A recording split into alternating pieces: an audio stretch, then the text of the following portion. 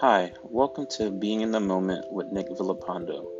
I'm going to be starting something new and different and something that I've never done before. I'm going to be trying out my own podcast, and it's going to be a learning experience. And my goal is to just help everybody be in the moment. I know in today's times, things get crazy, our lives get busy, and sometimes we lose ourselves. But if we practice being in the moment and we practice some strategies, I really think that we can accept where we are and then we can choose whether to move on or to stay where we are.